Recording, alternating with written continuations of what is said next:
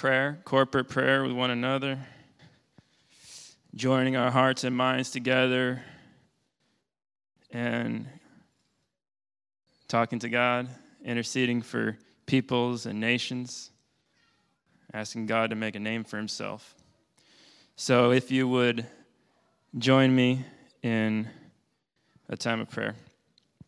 Father, we just singing these songs that we've sung to you, Lord God, and being reminded again, Father, that you've called a people to yourself, and that people is unified and one in Christ, that he has knit us together, and that our voices, Father, are joining with the saints who have come before and the ones who are angelic beings that are singing to you even now. We join our voices to theirs, Lord God, and we know that you are pleased with our prayers and are pleased with our praise, and these things are a pleasing aroma in your presence, Lord God, and that is a delight for us, and we want to just engage with you in that way, Father. There's so many things, Lord God, that are out to hurt us and harm us in this world, and we leave the doors of this place this morning even, and we'll be bombarded with so many things, Lord God, and we know that you have promised us that you will sustain us, that you begin a good work in us, and that you will bring it to completion. So I pray, Lord, that these truths would be even more true for us this morning. Father, I pray that we pray, Lord God, that we want to see multitudes of people come to know you in this city. We want to see a great revival. We want to see your name made great in Corvallis and in Oregon and around the world, Lord God, and not for selfish reasons because we want to be part of something big, but because we desire to see your name made great. Lord God, your word says that your name will be great amongst the nations. From the rising of the sun even to its setting, your name will be great. So that's what our desire is. We want that to be our desire. Help that to be our desire this morning, that your name might be made great. And Father, we pray for the churches that are gathering. We pray for the other believers around the world that are gathering. And we ask that you would comfort them and strengthen them, that in their singing to you, they would renew their understanding that we're one and we're unified. In our praise to our God that Jesus unifies us, Father, I pray that when the word is spoken in the sermon, Lord God, in each of these places this morning, that your spirit would go forth and it would be effectual and impactful in the hearts of those who hear. Wherever your gospel is being proclaimed this morning, Lord God, we pray that would be true. And we know that that would be true. You promise it, that it will not return void. And so we press into that this morning, trusting that you will do a work in our hearts as we study your word and praise you through worshiping in song and in prayer and in the taking of communion and the fellowship that will happen after the service. Strengthen us as a people, Lord God, that we might be more useful to you. Help us to be your ambassadors in our context that you've placed us, Lord God. We want these things to be true. We want our church to grow, not because of numbers, Father, but because of your glory might be proclaimed in our city. And so help us to do that. Give us the courage and the faith that we need to do that work, and help us to do that together, encouraging one another. Father, we love you, and we say these things in your Son's precious name. Amen. Okay, so if you have your Bible, we're going to be in Exodus chapter 15. We've been working our way through Exodus. It's been a beautiful, beautiful study. God is delivering a people to worship him. He's chosen a people amongst the nations. He has, at this point, delivered them from the bondage of slavery, this beautiful picture of what he does for us. Not physical slavery in our context, but the slavery of sin and death. He's delivered them with miraculous acts. He's shown that he was faithful when he promised to Abraham that he would do this, that he would gather a people for himself, and that people would be more numerous than the stars in the sky, and that one day he would bless the whole world through that people, and he would bring them into a new land. And so we pick up the story in chapter 15, and they've just parted the Red Sea. And this miraculous thing has happened. And they're on the other side of the Red Sea, and perhaps they've been there for a couple days, and they've spent time formulating a song to sing in response to what God has done, this mighty act of deliverance that he has done. And the tone of the moment is almost as though they're saying, we have to sing. There's no other appropriate response to what just happened. We must sing. And so that's where we pick up our story. We're going to be going through chapter 15, starting at verse 1, and we're going to be ending at verse 18. So let me read that for us, and then we're just going to make some observations about the song itself, its content, and hopefully we'll have some good application here for us this morning. So Exodus chapter 15, verse 1 says, "Then Moses and the people of Israel sang this song to the Lord, saying, I will sing to the Lord, for he has triumphed gloriously. The horse and his rider he has thrown into the sea. The Lord is my strength and my song, and he has become my salvation. This is my God, and I will praise him, my father's God, and I will exalt him. The Lord is a man of war. The Lord is his name. Pharaoh's chariots and his host he cast into the sea, and his chosen officers were sunk in the Red Sea. The flood covered them. They went down into the depths like a stone. Your right hand, O Lord, glorious in power. Your right hand, O Lord, shatters the enemy. In the greatness of your majesty, you overthrow your adversaries. You send out your fury. It consumes them like stubble. At the blast of your nostrils, the waters piled up. The flood stood up in a heap. The depths congealed in the heart of the sea. The enemy said, I will pursue. I will overtake. I will divide the spoil. My desire shall have its fill of them. I will draw my sword. My hand shall destroy them. You blew with your wind. The sea covered them. They sank like lead in the mighty waters. Who is like you, O Lord, among the gods? Who is like you, majestic in holiness, awesome in glorious deeds, doing wonders? You stretched out your right hand, and the earth swallowed them. You have led in your steadfast love the people whom you have redeemed. You have guided them by your strength to your holy abode. The peoples have heard, they tremble. Pangs have seized the inhabitants of Philistia. Now are the cities of the chiefs of Edom dismayed. Trembling seizes the leaders of Moab. All the inhabitants of Canaan have melted away.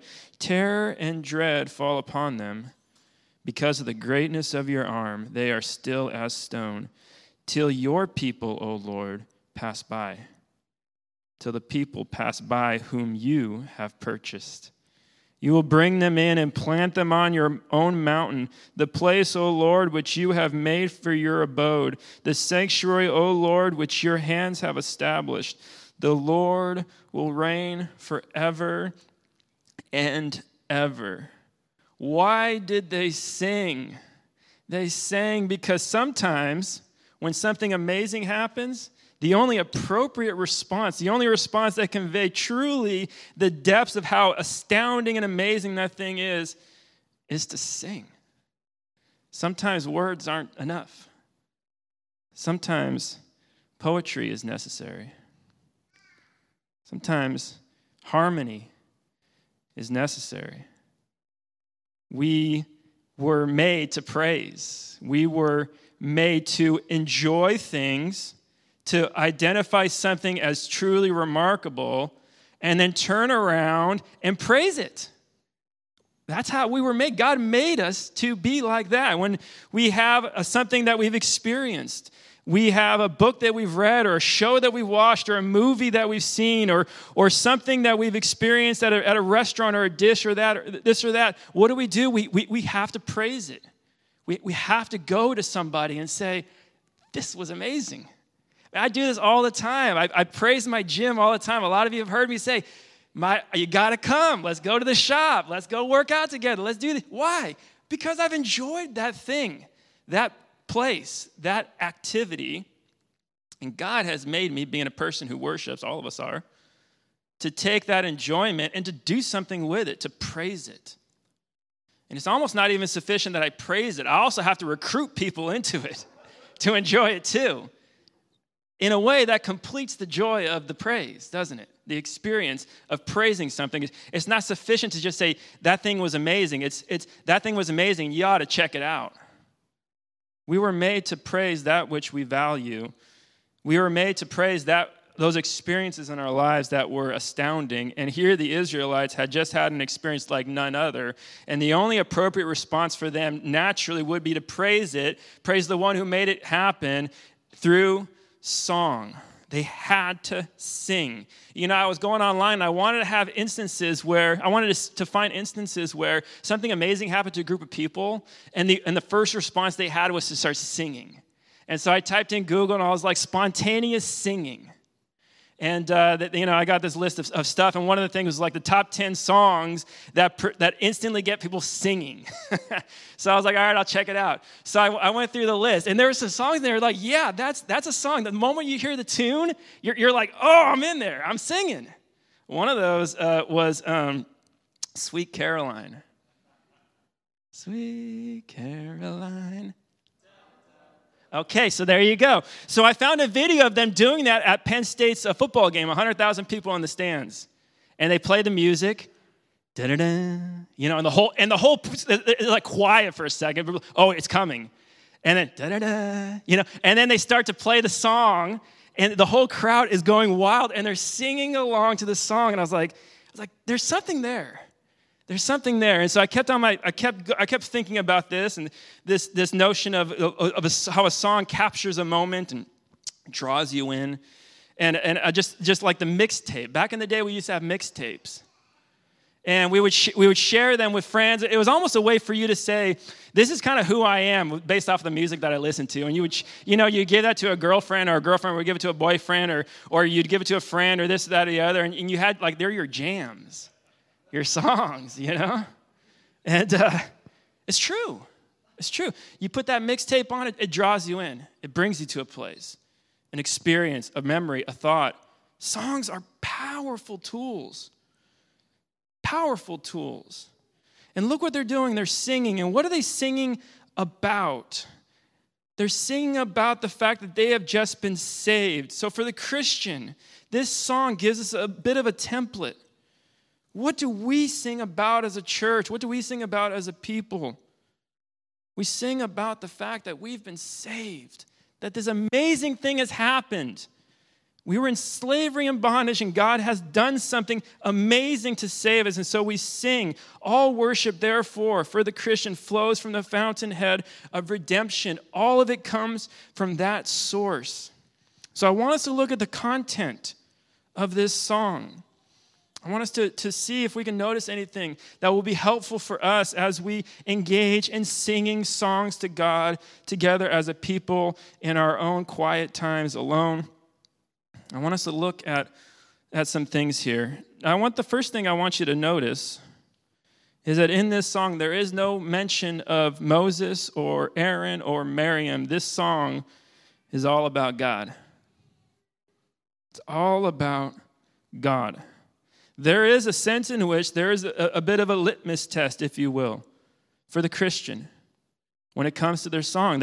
You can make some inferences, if you will, based off of where you are in your spiritual journey and your spiritual maturity, based on the songs that you enjoy singing.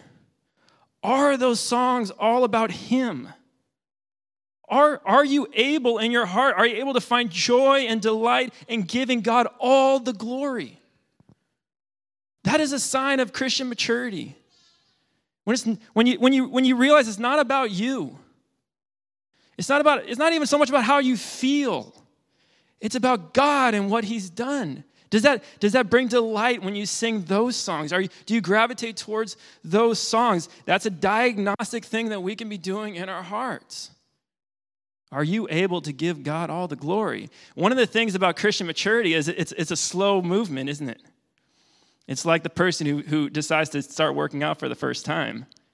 They got layers of fat, and those layers of fat over time begin to go away, and you start to see the muscle underneath all those layers of fat as they work out and get stronger and build those muscles up. That's kind of how it is with the Christian life. As we are maturing in Christ, the fat of our selfish, consumeristic ideals and notions begin to kind of go away, and we start to see that we want to just glorify him.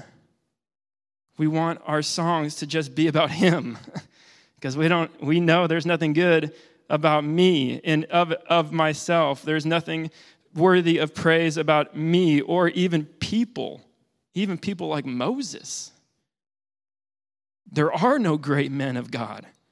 There's just weak and pitiful and needy and destitute men of a great and women of a great and glorious God. We notice the first thing that this is all about God. Second thing I want us to notice about this song is it sheds some light about a progression also that we see in our understanding of God. Notice in verse 11 here, who is like you is the question that this people ask. Who is like you, O Lord, among the gods? You know, in chapter 3, we saw that Moses asked God, who should I say sent me? Who should I tell the people sent me? And then in verse 5, we have Pharaoh saying, who is the Lord? Who is this Lord that I should listen to him? Who is this Yahweh that I should listen to him? And now in verse 11, the people have seen who he is, and now the change in the question is, who is like you, O Lord? Who is like you? They are astonished by what they have discovered about God through this whole redemptive process. And the answer is, who is like you, O Lord? Why? Because he is majestic in holiness. Holiness, that word that means completely different. Morally righteous, but completely different. There is no one like him. He is majestic in his holiness. Their view of him has matured, as evidence in that question in verse 11. The third thing I want us to notice is the structure of the song. You know, when we talk about trying to glean the main emphasis of a text in Scripture, we oftentimes need to find the structure of the song. We need to find the structure of the text. The structure will lead to an emphasis, and the main emphasis should be the thing that we are preaching about most in the sermon or in our time of study, the thing that we're thinking about. What is the structure of the song? It's broken up, basically. There's a couple ways that we can structure it, but the one that I landed on is broken up into two parts. Verses 1 through 12, talking about God the warrior and what he's done. And then verses 13 through 18, talking about God the warrior and what he will do, what he's yet to do. The structure unlocks the emphasis. And sometimes there is helpful verses that help us to interpret the structure. And in this case, I think there is a very helpful interpretive key that we see in verses 2 and 3. Let's read those. The Lord is my strength and my song, and he has become my salvation. This is my God, and I will praise him, my Father's God, and I will exalt him. The Lord is a man of war. The Lord is his name. These two verses, I think, help us to unlock the meaning, the main emphasis of our song. Namely, that God is viewed in the sense of him as a warrior. He is a warrior who fights for his people. And what does that warrior do? He becomes his people's strength. He becomes their salvation. He becomes their song. This is helpful for us to interpret the song. How are we supposed to think about this song? God as the warrior is our strength, our song, and our salvation. God as the warrior will bring his people home. So let's look at that first part. God as a warrior. God the warrior is our strength, our song, and our salvation. In order for God to be our strength, we first needed to become his people. We first needed to be redeemed. And God did that which his people could not do. How did he become their strength? He became what they couldn't do. He did what they couldn't do. He rescued them from the bondage of slavery, something they couldn't do in their own strength. It doesn't say that God gave me strength or gave them strength. It doesn't say he supplemented their meager strength with more strength enough to do what was necessary. No. It says that he became their strength. Again, this idea of maturing in Christianity, we start to see more and more that God is our strength. He is the source of strength. The Lord God, the warrior, was their strength. They were weak, and we are weak. So God becomes our strength. C.S. Lewis says, what other strength could he be? What other strength could he provide? If not his own, there was no strength under heaven or on the earth that could be our strength. It had to come from him. He was the only source. Now we see in this interesting interaction of how God became their strength and did that which the people could not do in the Song of Egypt. There's a second song in our song, the Song of the Egyptians. Let's take a look at the Song of the Egyptians. It starts in verse 9. The enemy said, this is their song. I will pursue. I will overtake. I will divide the spoil. My desire shall have its fill of them. I will draw my sword. My hand shall destroy them. And what does God in his strength do to counter the song of the Egyptians? He dismisses their song with a sneeze. With a sneeze. Look at verses 6 and then verse 8. 6 through 8. Your right hand, O Lord, glories in power. Your right hand, O Lord, shatters the enemy. In the greatness of your majesty, you overthrow your adversaries. You send out your fury. It consumes them like stubble. Verse 8. At the blast of your nostrils, the waters piled up. The flood stood up in a heap. The depths congealed in the heart of the sea. And then in verse 10, you blew with your wind. The sea covered them. They sank like lead in the mighty waters. We need to sing songs of God's victory over our strong and oppressive enemies. God's victory over sin, and his victory over Satan, and his victory over death, and his victory over the seductions of the world that call us to go back to the way we used to be. We need to sing songs of God as our strength. Not only is he our strength, God the warrior is our song and our salvation. What does that mean? What does it mean that God the warrior is our song? You know, I was again just thinking about that, and I was just searching the internet. I guess I don't even know what I was just looking.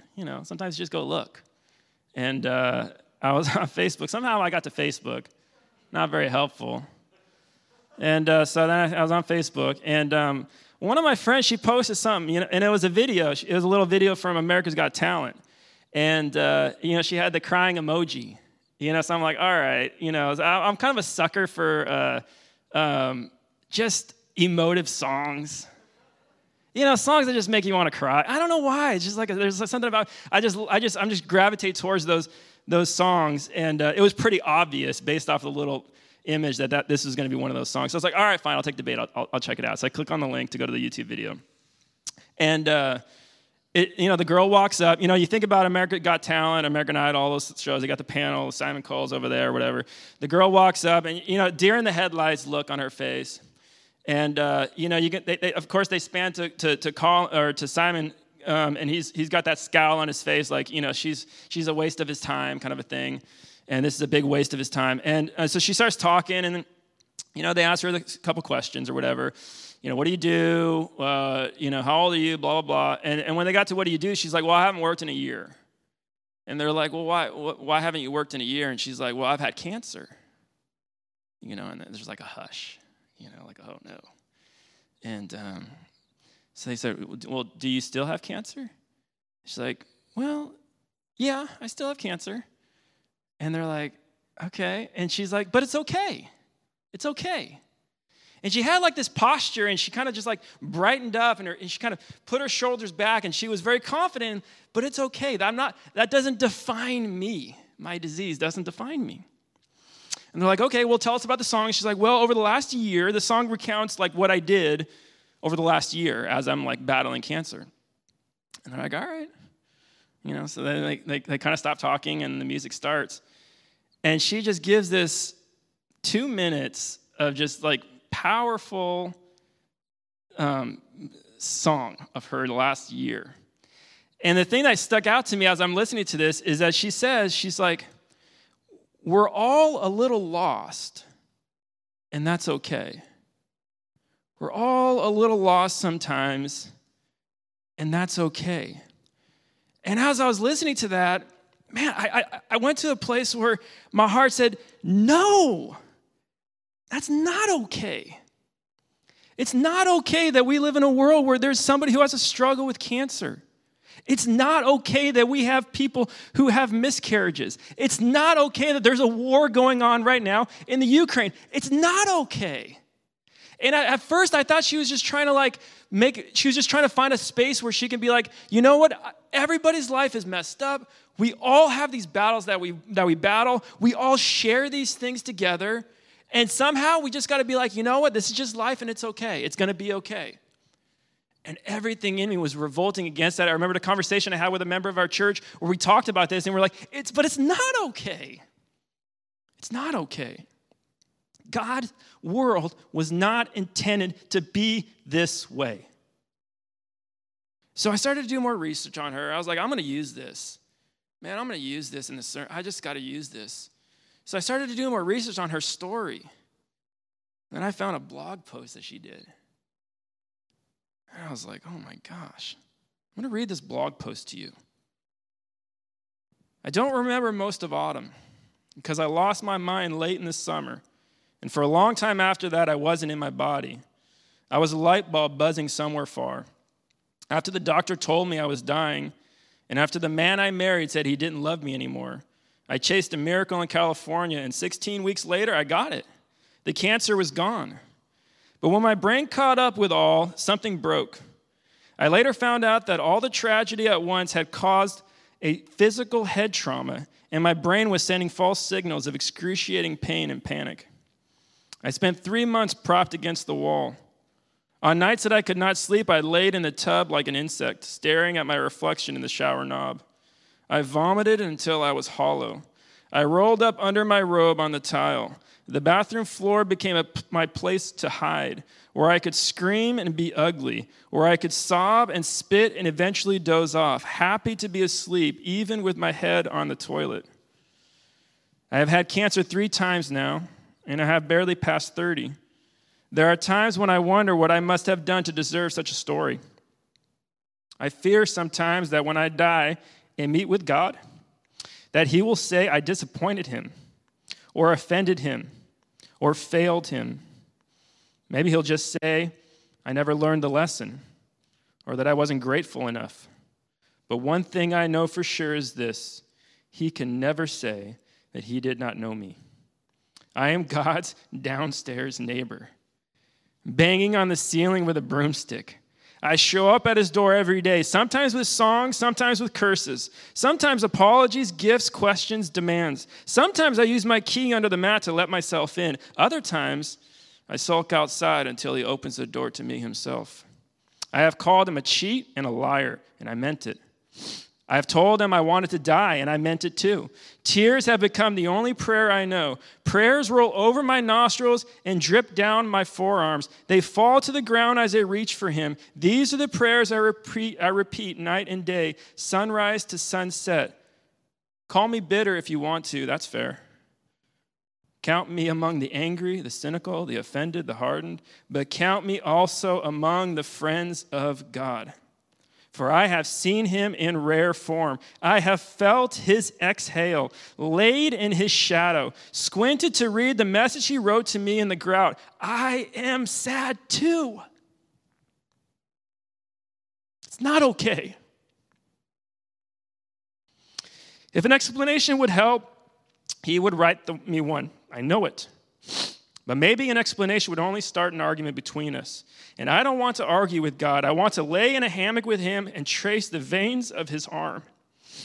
I reminded myself that I'm praying to the God who let the Israelites stay lost for decades. They begged to arrive in the promised land, but instead he let them wander, answering prayers they didn't pray. For 40 years, their shoes didn't wear out. Fire lit their path each night. Every morning, he sent them mercy bread from heaven. I look hard for the answers to the prayers that I didn't pray. I look for the mercy bread that he promised to bake, fresh for me each morning. The Israelites called it manna, which means, what is it? That's the same question I'm asking again and again. There's mercy bread here somewhere, but what is it? What is it? What is it? I see mercy in the dusty sunlight that outlines the trees, in my mother's crooked hands, and the blanket my friend left for me, in the harmony of the wind chimes. It's not the mercy that I asked for, but it is mercy nonetheless. And I learn a new prayer. Thank you. It's a prayer I don't mean yet, but will repeat it until I do. Call me cursed, call me lost, call me scorned. But that's not all. Call me blessed. Call me sought after. Call me the one who God whispers his secrets to. I am the one whose belly is filled with loaves of mercy that were hidden for me. Even on days when I'm not so sick, sometimes I go lay on the mat in the afternoon light to listen to him. I know it sounds crazy, and I can't really explain it, but God is in there even now. I have heard it said that some people can't see God because they won't look low enough, and it's true. If you can't see him, look lower. God is on the bathroom floor. When we think about the things in this world and we think about the deaths that are surrounding us and the pain and the sorrow and the hurt and all the rest, all the things that aren't right, we have to come back to the notion that God also says it's not right, and he's done something about it. He came down. You know, when I was thinking about the Exodus story, and it's like, well, of course God blew with his nostrils, and the flood waters rose, and they fell on the Egyptians. He's God. That's so easy. That's nothing. But then I have to remember, hold on a second. He fought all the battles that we couldn't fight. He is our strength. He is our song. He is our salvation. And how did he fight those battles? The ones that were even more treacherous, even more gruesome, even more dangerous than the Egyptians. The ones of death and sin. He fought it by coming down, by descending down, by humbling himself, by becoming made to look like a servant, coming in the form of a man. He came down. He submitted to a cross. The shame of a Roman cross. And then he hangs there. And his fellowship with the Father, perfect, always. Communion with him. The Father looks at him when he becomes sin for us. And he cries out, my God, why have you forsaken me? You say, what did it cost him to be our strength? What did it cost him to be our song? What did it cost him to be our salvation? He came down and he took our shame upon himself. And God the Father poured out his wrath upon him. So, we have a song to sing. He's given us a song. He gave this girl a song. It's not okay, and I've done something about it. And he has become the source of our praise. He has earned that. He was not silent. He was not idle. He acted on our behalf.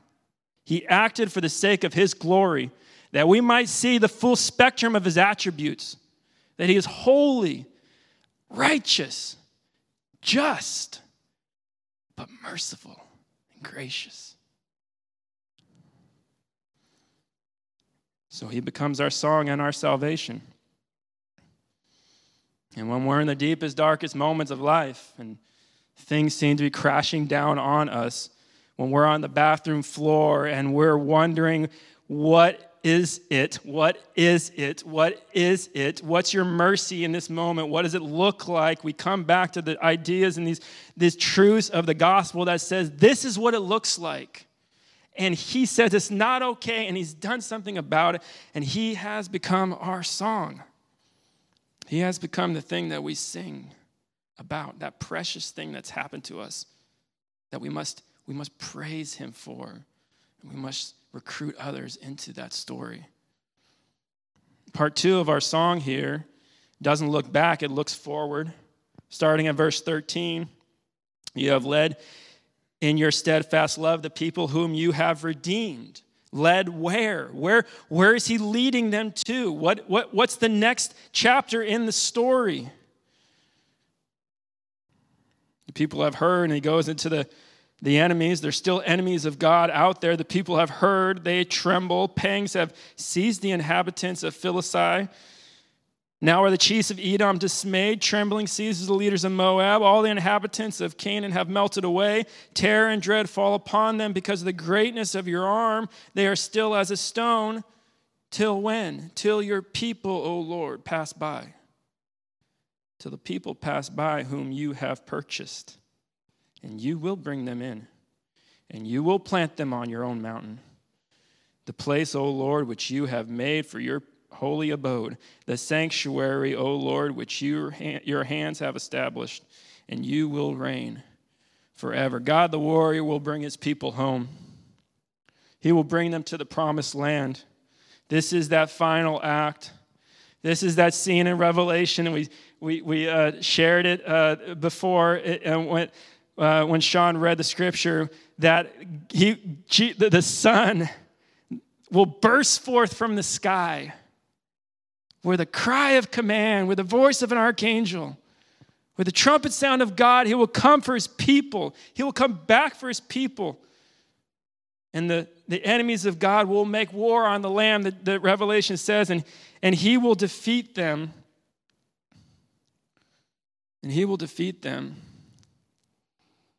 It's probably fitting, I suppose, that we have a second mention of Moses' song in Revelation, because the song alludes to this thing that is yet to come. So turn with me. Let's take a look at that second mention of Moses' song, Revelation chapter 15.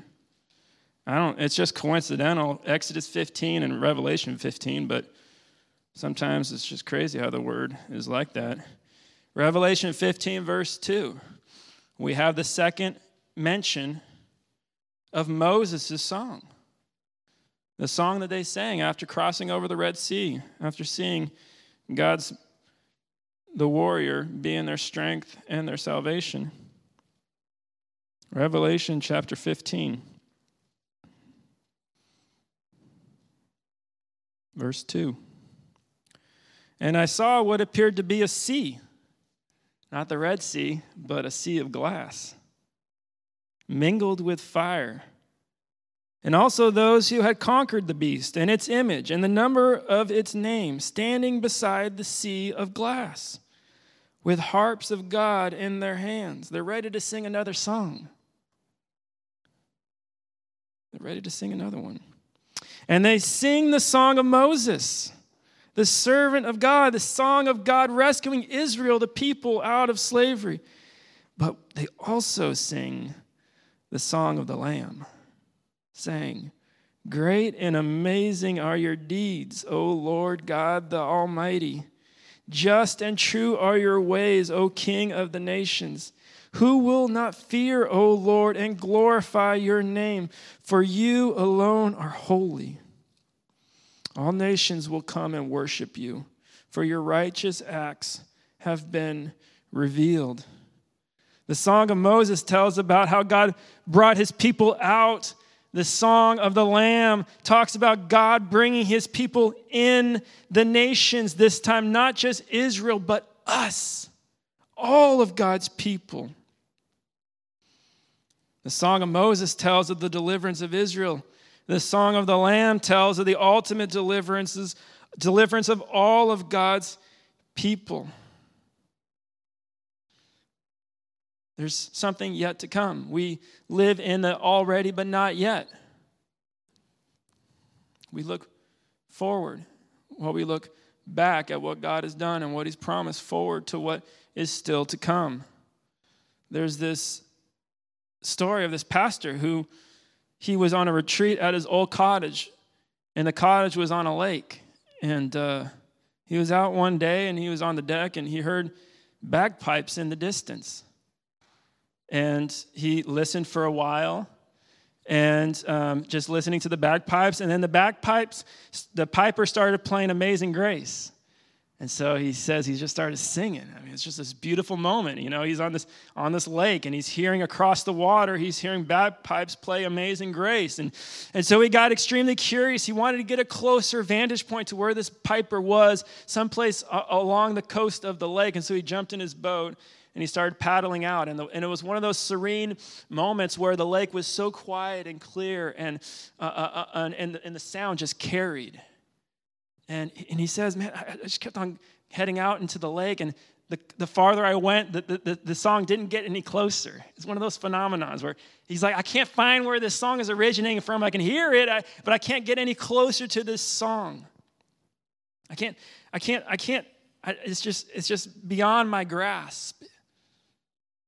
And we, in a real sense, we live in that place where we can hear the echoes of heaven. We can hear it. What we do know about heaven is that one of the things we know is that it's a place of music and song. And it's almost as though we can hear it, just like he could hear the bagpipes, but we can't quite get there yet. We're not quite there yet. And I don't know how many times I've been here with you guys in this service, and the songs start to play, and man, you know, we have our jams, and we have those even in our songs that we sing, and some of those that just touch you, and you know, you get the lump in your throat, and the tears start to well in your eyes. The sounds are so beautiful. The words that we're singing about are so profound, and we're doing it in the context of a group of people that we love, that God has chosen to be our people for a season. And you're just beside yourself, and it's like in those moments we're reminded, those are like the echoes of heaven. That we're joining our voices to the ones that have come before, and the angelic beings in heaven that are crying out the praises of God. We're joining them. We're together. When we sing, it unifies us. It takes the truth of the gospel and it solidifies it in our hearts at an experiential level. There's an old preacher who would say that when we sing together as a family in a church service, that we're rehearsing for our moment when we will join the heavenly choir. And that is true. to a certain extent.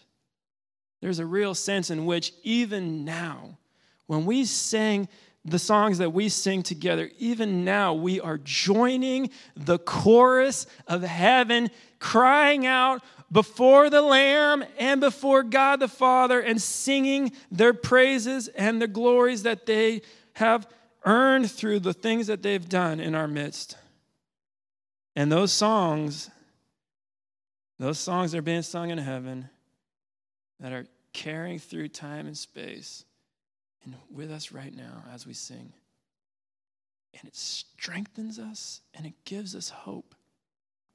And may it strengthen us and may it give us hope as we wait for that day when we join them one day in heaven. Let's pray. Lord God, we thank you that you've given us the ability to experience you, to take the truths of the gospel and have them applied powerfully in our hearts. And we thank you, Lord God, that you have given us the vehicle of song and music to unify us as a people, to remind us that you said it's not okay, and you became our warrior for us.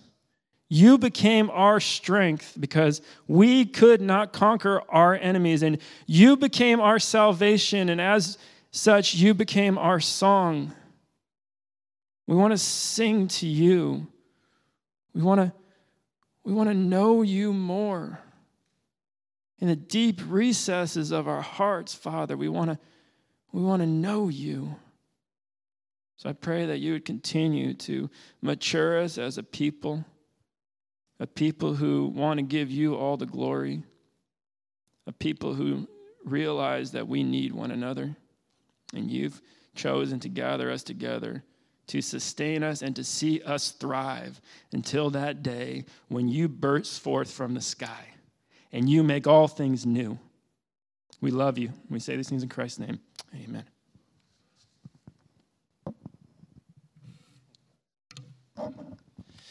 Thank you, Pastor Josh. My name is Doug Payne. I'm a member here. I'm one of the members here. I'm also one of the